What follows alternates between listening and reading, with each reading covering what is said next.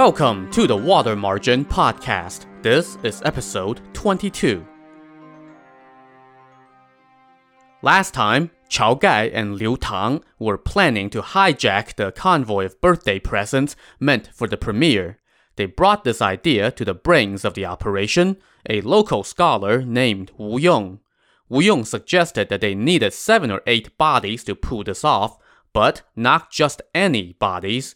To that end, he went to recruit 3 fishermen brothers in Stone Tablet Village, Ran Xiao Ran Xiao and Ran Xiao As we rejoin the narrative, Yong was spending the night with the 3 Ran brothers, and they were drinking and feasting over dinner at the home of one of the brothers.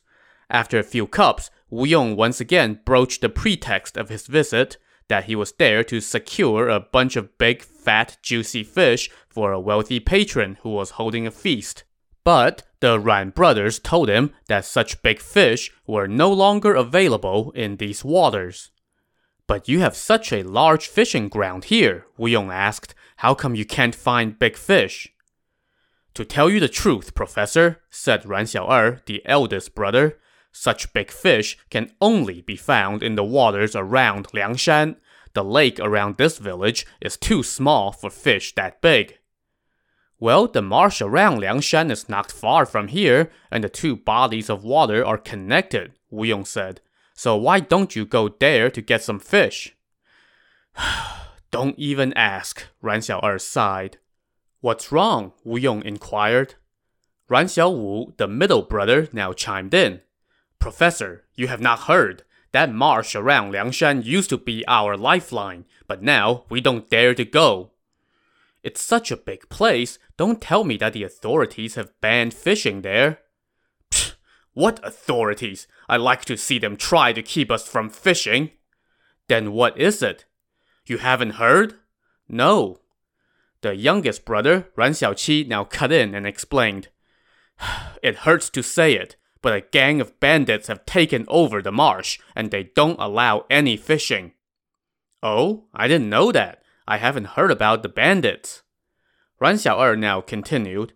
"Their leader is a scholar who didn't place on the civil service exam, called Wang Lun, the white-clad scholar. The second chieftain is called Du Qian, the skyscraper. The third is Song Wan, giant in the clouds.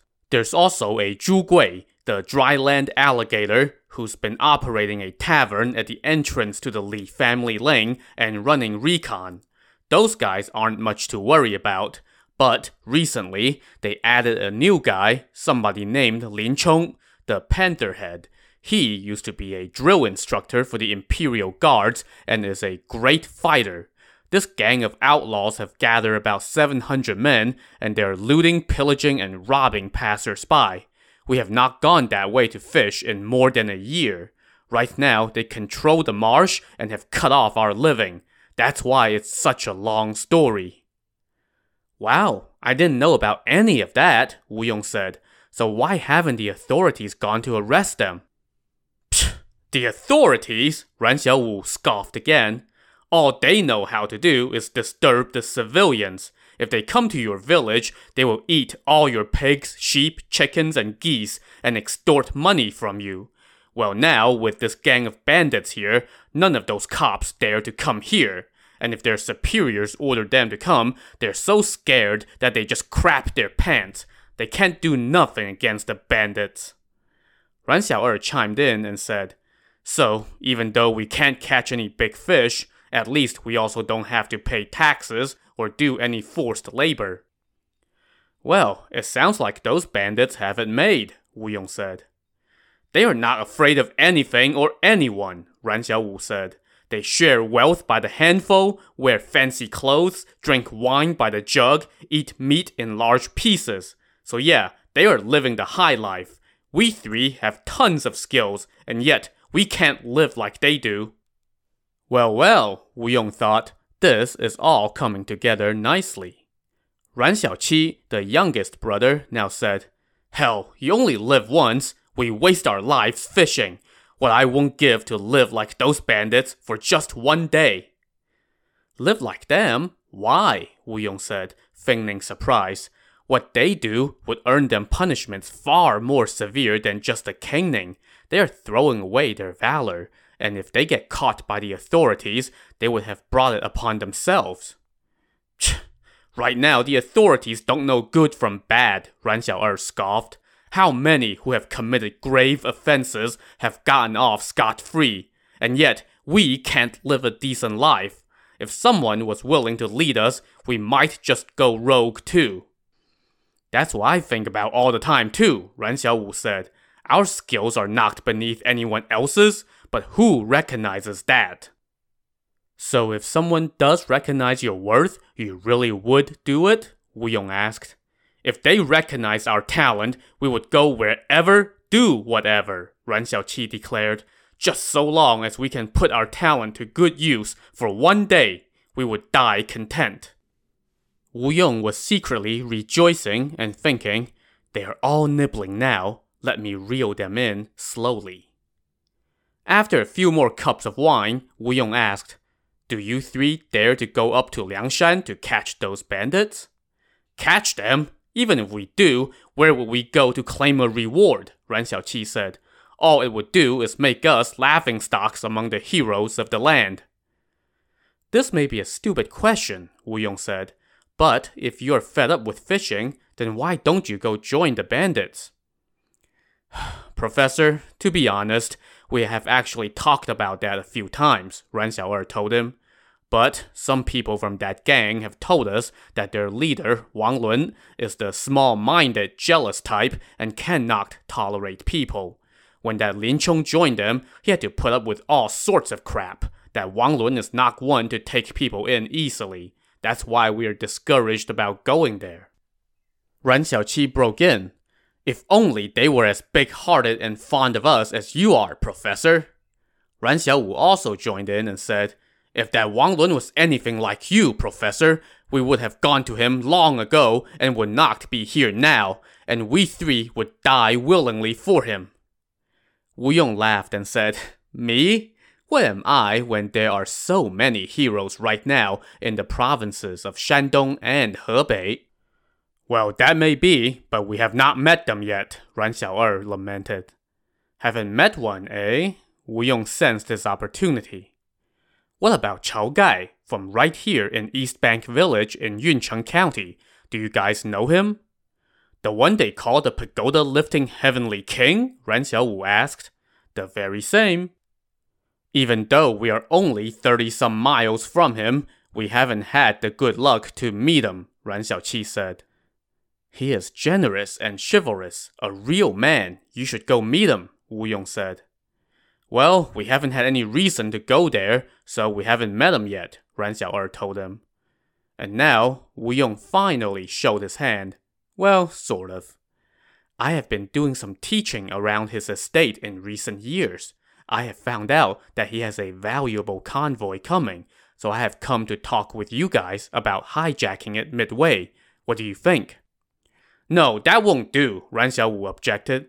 Since he is a generous and chivalrous man, if we go muck up his affairs, we will be the laughingstock of the whole Jianghu scene. Wow, I didn't realize how principled you guys are, Wu Yong said. Alright then, if you are sincere, then I'll be straight with you. Right now, I am staying with Chao Gai. He has heard of your reputation and asked me to come talk to you. We are absolutely sincere, without even a hint of pretense, Ran Xiao'er declared. I'm guessing that War Chief Chao has some illicit dealing that he wants to bring us in on, so he has asked you to come recruit us. If that is the case, then we three will put our lives on the line to help him. I swear on what remains of our wine here. If we break our word, then may we be beset with calamity, afflicted with terrible diseases, and die a horrible death. At that, his two younger brothers smacked their hands on the back of their necks and said, We will sell this hot blood to one who recognizes our worth. Things were going exactly according to Wu Yong's plan, and he now told the brothers, I really did not come here to trick you, but this is no small matter. The premier, Cai Jing, is celebrating his birthday on June 15th, His son-in-law is the governor of Daming Prefecture and has prepared valuables worth 100,000 strings as a birthday gift. A hero named Liu Tang brought word of this to us, and we want to ask you to join us and gather up a few good men to hijack this ill-gotten wealth so that we can all live the high life. That is why War Chief Chao sent me here on the pretense of buying fish, so that I can talk to you about it. What do you think?" When he heard this, Ran Xiaowu said, "Hells yeah!" And then he turned to his younger brother, Ran Xiaoqi, and said, "What did I tell you?" Ran Xiaoqi jumped up and said, "Our lifelong wish has been fulfilled. This is scratching my itch. When do we leave?" "Tomorrow morning at 5 a.m., let's all go to Chao Gai's estate," Wu Yong said, much to the delight of the three brothers. So the next morning, after breakfast, the three brothers set out with Wu Yong and they walked toward East Bank Village. It took all day, but as they approached the manor, they saw Chao Gai and Liu Tang in the distance, waiting under a green locust tree. They greeted each other under the tree, and Chao Gai was delighted. "You three heroes truly live up to your reputation," he told the Ran brothers. "Please come inside and talk." So they went into the rear parlor and sat down as host and guests. Wu Yong recounted what happened, and Chao Gai was ecstatic about the Ran brothers agreeing to help with the heist. He ordered his men to slaughter pigs and sheep and prepare some sacrificial money. For their part, the Ran brothers were quite impressed with Chao Gai's sincerity and said, "We love meeting heroes. Turns out there was one right here. If not for the professor's guidance, how could we have ever met?" And so the brothers ate, drank, and talked happily all night. The next morning, sacrificial items, incense, and cooked meats were laid out in the rear parlor. Everyone was delighted by Chao Gai's sincerity, and together they swore the following oath. Liang Zhongshu preys upon the civilians of Daming and extorted their money to deliver to Cai Jing as a birthday gift. This is ill-gotten wealth. If anyone among the six of us holds any selfish intent, let heaven and earth obliterate him. May the gods be our witness. After the oath, they burned the sacrificial paper money as an offering to the gods, and then got down to drinking to celebrate their new partnership. Just then, a workman came in and told them that a priest was outside asking for food and wanting to speak to Chao Gai. "You're so dense," Chao Gai scolded him. "Can't you see that I'm entertaining guests? Just give him some rice and be done with it. No need to ask me." "I already gave him rice," the workhand said, "but he declined and insisted on seeing you." He must think it was too little. Go give him some more. Tell him that I am entertaining guests and cannot see him." So the workhand went to do what he was told, but soon came back and said, "I offered that priest more rice, but he still refuses to leave. He said he didn't come for rice, he just came to see you." "You're so dim. Just say I really don't have time to see him today. Tell him to come back another day, and I will welcome him with tea." "I told him that, but he said, I'm not here for rice or money. I came because I heard the war chief is a man of honor, and I wanted to see him." "You are annoying me," Chao Gai grumbled. "You don't know how to help me at all. If he still thinks what we're offering is too little, then give him more rice. No need to come talk to me again. If I did not have guests, it's no big deal to go see him quick. Just go deal with him, alright? Don't bug me anymore." So the workhand went off, and before long, you could hear a ruckus breaking out from the front entrance, and another workhand now rushed in and said, "That priest got pissed off and beat up more than 10 guys. Now this caught Chao Gai's attention. He quickly got up and told his companions, "Brothers, stay here for a moment. Let me go take a quick look." He went to the front of the manor and saw a tall Taoist priest with strange features whooping a bunch of workhands under the green locust trees outside the manor gates. His hair was tied up in 2 buns. He wore a short Taoist robe tied at the waist with a multicolored sash. On his back, he wore a bronze sword with pine bark pattern carvings. He wore hemp sandals and held a fan made of feathers. As he beat the workmen, the priest cursed them and said, "You guys can't tell good from bad." "Sir, please calm down," Chao Gai shouted. "What could you want with the war chief if not food? He has already given you rice. Why are you causing such a ruckus?" The priest, however, laughed out loud and said, "I did not come for wine, food, rice, or money. Even 100,000 strings of coin would be nothing to me. I have come with the express purpose of speaking to the war chief, but these country bumpkins were so rude and cursed me, so I lost my temper." "Do you recognize Chao Gai?" "I have only heard of him. I have not met him." "Well, here I am, sir. What did you want to say to me?" The priest sized up Chao Gai and quickly said, "My apologies and my respects. Sir, how about you come in for a cup of tea?" "Much obliged." And so the two of them went inside the manor. Meanwhile, from the back parlor, Wu Yong saw them coming and immediately told everyone back there to make themselves scarce, including himself. Chao Gai now led the priest into the back parlor and sat down. After tea was served, the priest said, "This is no place to talk. Is there somewhere more private?" So Chao Gai led them to a small room, and they sat down again. Now Chao Gai asked the priest who he was. "My last name is Gongsun, and my first name is Sheng. My Taoist name is Master Singular Clarity. I have loved practicing with weapons since my youth and have learned much martial arts. Because I also learned some Taoist magic and can control the weather, on the Jianghu scene, I am known as Dragon in the Clouds. I have long heard of War Chief Chao Gai of East Bank Village in Yuncheng County, but have not had the pleasure to meet you. Today, I am coming to offer you valuables worth 100,000 strings of coins as an introduction gift. Will you accept?" At this, Chao Gai laughed out loud and said, "Sir, are you referring to a certain convoy of birthday presents coming from the north?" "How do you know that?" Gongsun Sheng asked with surprise. "I was just guessing. Am I right?" "You must not miss this opportunity," Gongsun Sheng said. "As the ancients said, if you don't take it when you should, then you can't regret it later on. What do you think?" Just then, someone stormed in from outside, grabbed Gongsun Sheng by the chest and said, "Well, well, how dare you conspire about such dealings in light of imperial and heavenly laws? I have heard everything." Startled, Gongsun Sheng's face turned to the color of ash, but Chao Gai just laughed. The man who stormed in was just Wu Yong.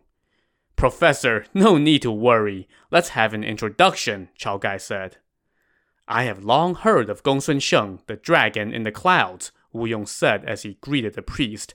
"I never expected to meet you here today." Chao Gai then introduced Wu Yong, and Gongsun Sheng said, "I have long heard of you, sir, as well. Who knew that destiny would bring us together here? It must be because War Chief Chao is honorable and generous, so all the heroes of the land gather in his home."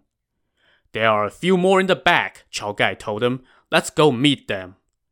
And so they returned to the back parlor to meet Liu Tang and the Ran brothers, and everyone agreed that this gathering was no chance meeting, but rather the will of heaven. They all now asked Chao Gai to take the top seat. "I am but a poor host. How can I dare to take the lead?" he said. "Brother, you are the oldest. Listen to me and take your seat," Wu Yong said. So Chao Gai assumed the first seat, followed by Wu Yong, Gongsun Sheng, Liu Tang, and then the 3 Ran brothers, totaling 7 men in all. They then resumed their feasting. As they drank, Wu Yong said, "Brother Chao dreamed about the 7 stars of the Big Dipper descending on his roof. And now today, the 7 of us are gathering here to pursue a great enterprise. This is the work of heaven. This bounty will be ours for sure." As I said a couple days ago, we need Brother Liu Tang to go find out which way the convoy is coming. It's too late today, but he should go tomorrow morning. No need for that, Gongsun Sheng said. I have already found out. They are coming on the main road through Yellow Earth Ridge. Now that reminded Chao Gai of something. A few miles east of Yellow Earth Ridge is Anle Village, he said. There's an idler there named Bai Sheng, and he's nicknamed the Daylight Rat. He came to stay with me before, and I helped him out with some money. Now, I should note that this guy's last name, Bai, means white, and that prompted Wu Yong to say, could it be that the white light on the handle of the dipper in your dream is referring to this guy? I think I have a use for him. Liu Tang asked, Yellow Earth Ridge is quite a ways from here. Where would we stay? We can stay at Bai Sheng's home, Wu Yong said, and we can put him to good use too. Professor, Chao Gai asked, are we taking the loot by brawn or by brain? I've already got a plan. We'll just see how the convoy is traveling. If they are traveling in force, then we'll take it by force. If they're trying to be sneaky, then we will be sneaky too. Let's see what you think of this plan. So Wu Yong proceeded to explain his scheme, but of course, as you know from all the Ocean's 11 films, the movie should not explain the plan until after the heist has been pulled. And so we'll honor that tradition here and keep the plan a secret for now. But suffice it to say, Chao Gai was so delighted that he stamped his foot and said, Great plan! No wonder people call you the resourceful star. You are truly smarter than Zhuge Liang. What a great plan! Oh, and by the way, Zhuge Liang was a historical figure from the Three Kingdoms era. He was the prime minister of one of the Three Kingdoms, and in the novel The Romance of the Three Kingdoms, he was portrayed as a supernaturally brilliant tactician. So this was high praise indeed. Wu Yong now cautioned, do not speak of this again. The walls have ears. We must keep it between us. Chao Gai said, let's have the three Ran brothers return to their village for now and come back here on the appointed date. Professor, you can go back to teaching. Master Gongsun, Brother Liu Tang, you two stay here for now. And so it was settled, and everyone returned to their guest quarters to rest after the feast was over. The next morning, they all rose at 5 a.m. and had breakfast. Chao Gai then took out 30 taels of silver and offered them to the Ran brothers. This is just a token of my appreciation. Please accept it, he told them. The Ran brothers steadfastly refused, but Chao Gai insisted, and Wu Yong helped out by saying, It's just an act of friendship. Please do not decline. Only then did the Ran brothers accept the money. Wu Yong then whispered something in their ears and told them, Don't miss the deadline. The Ran brothers then took their leave and returned to Stone Tablet Village. Gongsun Sheng and Liu Tang stayed on at Chao Gai's manor, while Wu Yong dropped by often to discuss things.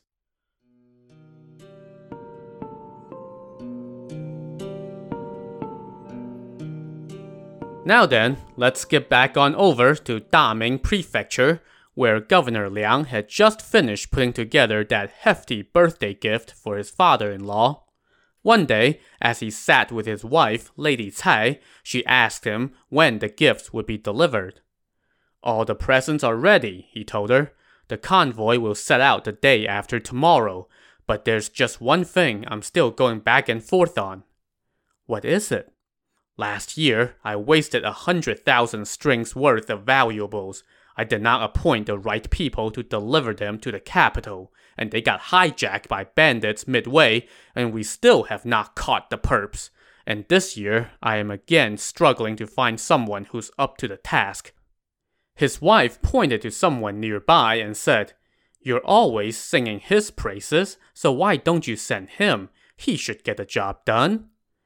Governor Liang looked and saw that she was referring to none other than Yang Zhi, the blue-faced beast. He was delighted at the suggestion and said to Yang Zhi, I almost forgot about you. If you can deliver this birthday gift, then I will promote you. Benefactor, I dare not disobey your command, Yang Zhi replied. When do you plan for the convoy to depart, and how do you want it delivered? I plan to load the gifts onto 10 wheelbarrows and dispatch 10 soldiers from my garrison to push them. Each wheelbarrow will have a small yellow banner that says, birthday gift for the premier, and each wheelbarrow will also have another soldier to protect it. The convoy is to depart within 3 days. When he heard this, Yang Zhi said, I am not trying to get out of the assignment, but I cannot deliver the presents. Please send a better man for the job. But I am trying to give you an opportunity.